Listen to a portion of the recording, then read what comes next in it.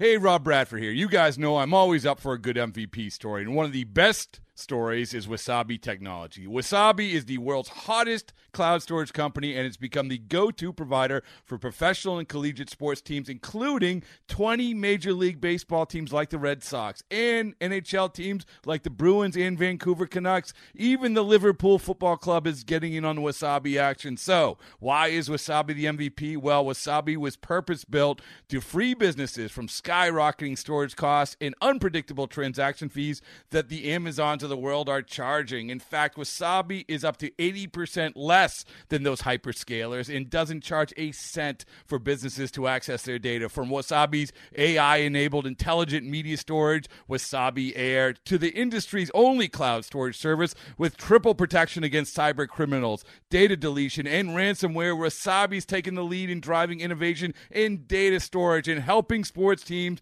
to unleash the power of their data. Wasabi, another Boston-based championship team.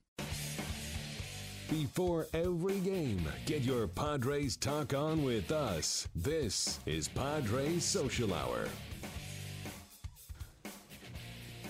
Welcome back to the 500th episode of Padres Social Hour. Glad you could join us here in the AMR studio on what's an off day for the big league club, but not for us. And joining us now, a man who never takes a day off either, Wayne Partella. What's happening? Morning. Good afternoon, guys. Yeah, good How are afternoon. you?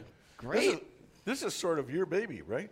It was a project that I took on when I first got here, and it's been nice to see it kind of grow. It was a little scary, episode 1, I will tell you. Jesse Agler and I were trying to put the plan together, and we were doing Skype interviews with producer candidates, and we interviewed this kid in Buffalo, New York, and his interview was actually amazingly funny afterwards to find out that his mom was in the other room yelling at him while we were trying to interview him. I've never heard that before. True story. Is that right? Yeah. Mom, I'm on an interview. She was visiting me. I did not live with her. Just she was visiting. She was visiting, just to be clear. I like that. That's the first thing he had to clarify. One of those Wayne's Worlds things was down in the basement. Yeah, we were working hard and got it ready, and then Seth joined us at spring training that year, and he arrived. His car was still covered in sand and dirt from Buffalo, from the snow. He drove straight in, and I remember our first meal with Seth, and we're like, all right, we'll meet you in the morning. Get ready, and so he shows up day one wearing Toms with socks, and Ron Fowler walked over and he's like, what is he wearing on his feet? And we started laughing, and he said, no, the girl at the store told me the socks go with the Toms. So it was like, you were just officially upsold, blooper. Yes. And, Oh, man.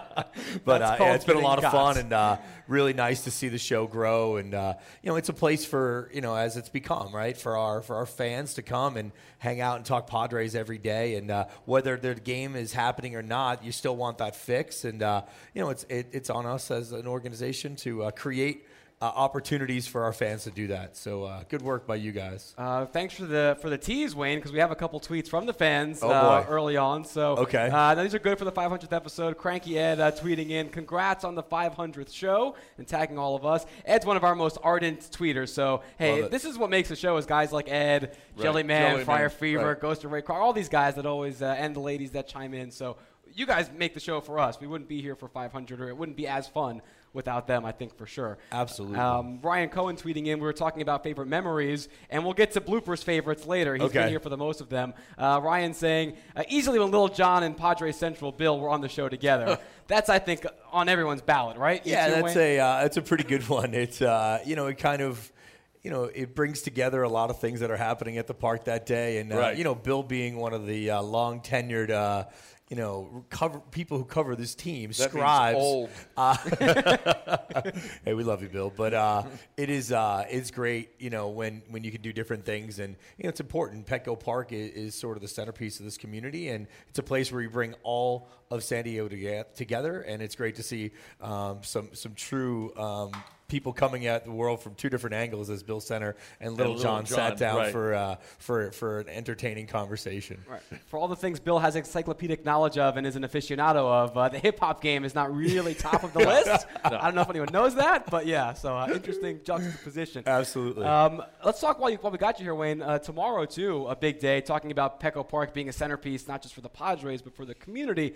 Hall of Fame's opening up. I mean, you guys got to be stoked for that. Yeah, it's it's a year and a half, 2 years in the making, and the guy sitting next to me is a major part of this project as well, and really bringing the history of the franchise together and helping us look at the pieces that needed to be involved in this, and really, really proud. It is it's an important piece of for our fans when they come here to Petco Park. The Hall of Fame is sort of the main piece, but if you walk around Petco Park this year, you're seeing a lot more history throughout. Right. You're seeing a lot, giant murals of our legends and opportunities to, as you walk around with a fan who may not be from here, or with your young kids, to point at things and really tell stories of why you became a fan of baseball, why you became a fan of the Padres. And the Hall of Fame will be that place, and we're really proud of it and really excited. It does show, from our ownership standpoint, a tremendous dedication to this franchise and to this fan base to want to tell the story of our past to make sure we connect with our fans of the future. And I like the fact that it extends beyond just the Major League Padres past. It looks back at the minor league Padres, and if you walk around the ballpark this year, you'll see some scenes of baseball even before the minor league Padres. Yeah, that was as you start to look through the history of baseball in San Diego, you find some amazing stories. You'll see some images in the Hall of Fame that as you walk through, you're like, wow, that's pretty cool. Look at that, and those stories start to come to life. And as you sit down, with people like Bill and others that have been here for a long time, and they start to tell you there's stories that didn't even make the cut that are just incredible that we're going to feature in other ways throughout the year that and years to come, that as you go through different things, so that it won't be the same all the time. You'll come in and you'll see other little stories. And, we brought some technology in there as well, and the opportunity to show video. And, our production department here, Padres production team, they work really hard. They do really nice work, and they're really proud to show off all of their hard work as well. That's not tomorrow. It's a ribbon cutting at noon for the Hall of Fame. But then the Ted Williams induction is happening later tomorrow night as well. What can we expect out of that? Yeah, so representatives of Ted's family will be here. Obviously, the arguably one of the best baseball players of all time, born here in San Diego, started his professional career with the Padres, and we're really excited. I know this is something that Bill and I have had lengthy conversations about, and Bill is passionate about as well. And we've had,